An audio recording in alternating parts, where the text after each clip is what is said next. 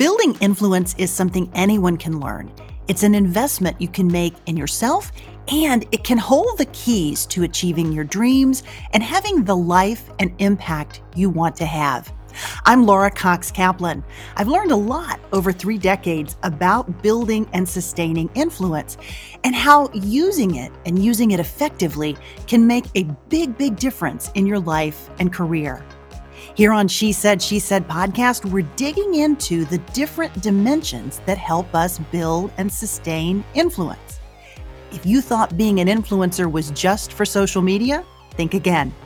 Whether you're starting a business, raising money for a cause, negotiating a promotion, running your household, or trying to connect with those who don't share your views, understanding and using the different dimensions of influence will increase your chances of success, whatever your goals may be.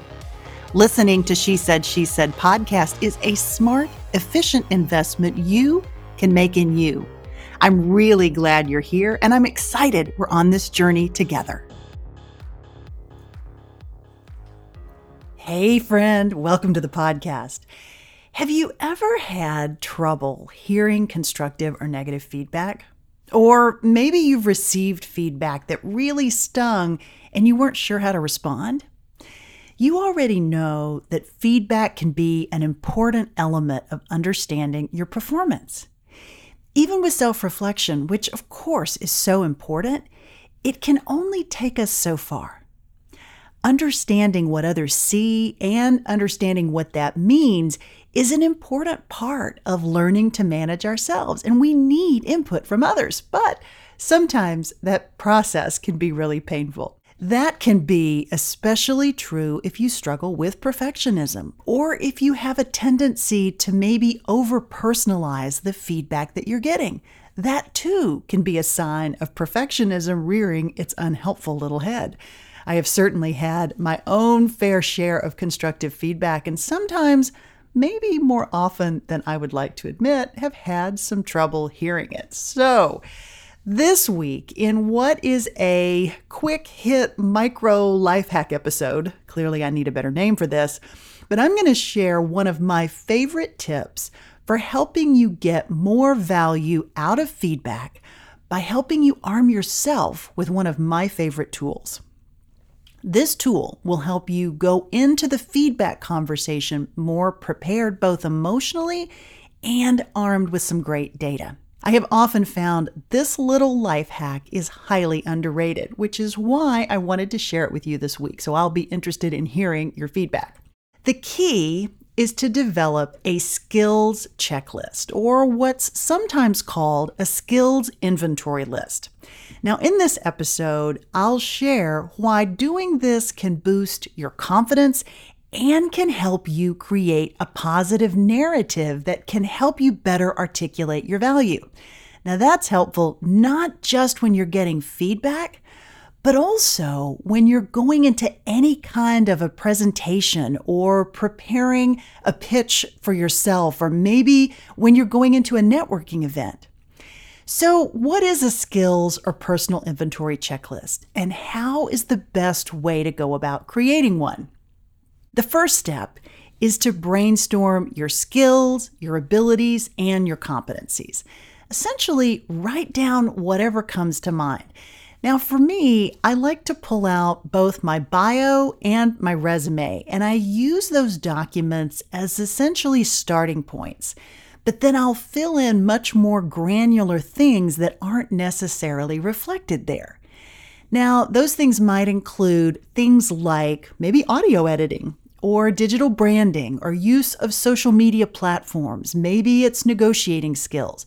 The goal here is to be as comprehensive as possible.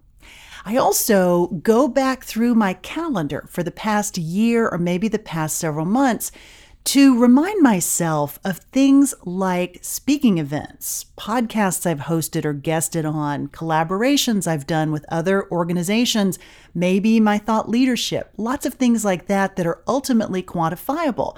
And then I'll assign numbers, essentially the number of speeches that I've given, the number of podcasts I've done, et cetera, et cetera. Now, your skills checklist will be unique to you and whatever you've been doing. Okay, the next step is categorize all of those skills, all those things that you've captured into different groups. You might have maybe 3 to 5 different buckets. I like to start with technical skills, interpersonal skills, and leadership skills. But you're going to want to categorize or create categories that ultimately make sense for you and your goals. The next step, prioritize the skills based on how important they are to your personal or professional goals. Now, this is especially important for helping you begin to see potential gaps. What are some of the areas that might be missing, but that are important for you to develop? Now, the inverse is also true. This may also be helpful to illuminate some areas that maybe you don't highlight or showcase, but that are particularly unique to you and your brand and your story. I also find it really helpful to create an A, B, and C prioritized model, essentially looking at the skills that I've included, or in your case that you've included, look at them under each of those buckets and rate them A, B, or C based on how important they are to you for any opportunities that you may be thinking about. Now, this works similar to what you might have learned to do if you ever used the Franklin-Covey system at some point. You can also use 1, 2, 3, or maybe color coding, whatever works best for you and whatever appeals to you. Specificity here, friend, also matters. Rather than listing quote-unquote excellent writing skills, even though that's great, maybe instead be more precise and list something like great at translating complex esoteric subject matter into understandable prose. Or you might say excellent storytelling skills, or great at corporate brochure writing, or great at Instagram caption writing, etc. You will also want to include a bucket for soft skills, which frankly I would put in the bucket with leadership skills, but again, this is your list, so it needs to make sense for you. Think about things like your listening skills, your collaboration skills, your teamworking skills, adaptability, emotional intelligence, problem-solving skills, etc. And then finally, be sure to update this list regularly. Ideally, when you are reviewing your annual goals for the quarter, that's when I like to do it. And what I think is really important is to keep this list somewhere where you can glance at it easily and regularly. Keeping it front and center can be a great way of reminding yourself of all the progress that you've made and all the progress that you're continuing to make. That's basically it. It's super easy. Now, let's talk for a second about what makes this simple tool that you've created for yourself so valuable as it relates to feedback. So first, as it relates to preparing for feedback, the skills inventory or skills checklist is a great first step for ultimately creating a baseline for the conversation. This is the document that you'll use to prepare and to craft your narrative and story and value proposition before you go into the feedback session. This is a great way of really preparing and level setting the particular skills and value that you are bringing to the table and that you want to be sure and remember to emphasize.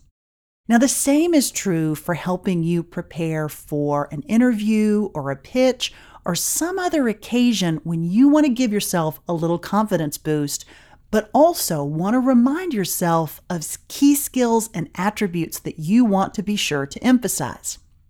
Another important dimension of the skills inventory list, and frankly, this might seem a little counterintuitive since I talked about all of this in the context of making constructive feedback easier to navigate. But it is really helpful to also get outside feedback from your trusted mentors or your tribe on what you've created as part of your personal inventory checklist. Get their help, get that outside feedback to identify things that might be missing. Either things that you've done or know how to do, but you haven't included or forgotten to include, or things that are missing that you might need to learn to round out your skills to make sure that you have what you need to land that next opportunity. Now, this is an especially valuable exercise for you if you're in the midst of a career pivot or maybe trying to figure out what might be next. This can be an incredibly helpful exercise. So, whether you're preparing for difficult feedback, getting ready to tackle a new career challenge, or you just need a confidence boost, give this tip a try and let me know how it works for you. Or if you already do something similar and you have suggestions for how I can improve my list, I would love to hear your thoughts. Please send it my way. Friend, that's it for today. Thanks for joining me for this quick tip episode. I'd love to know what you thought of this topic and the format as I'm thinking about creating several more of these quick tip episodes. So be sure to send me your thoughts and suggestions and thoughts on any additional topics that you'd like to hear. I'd love to hear from you. In the meantime, you take care, and I'll talk to you again next week. She Said podcast is produced weekly by She Said Media.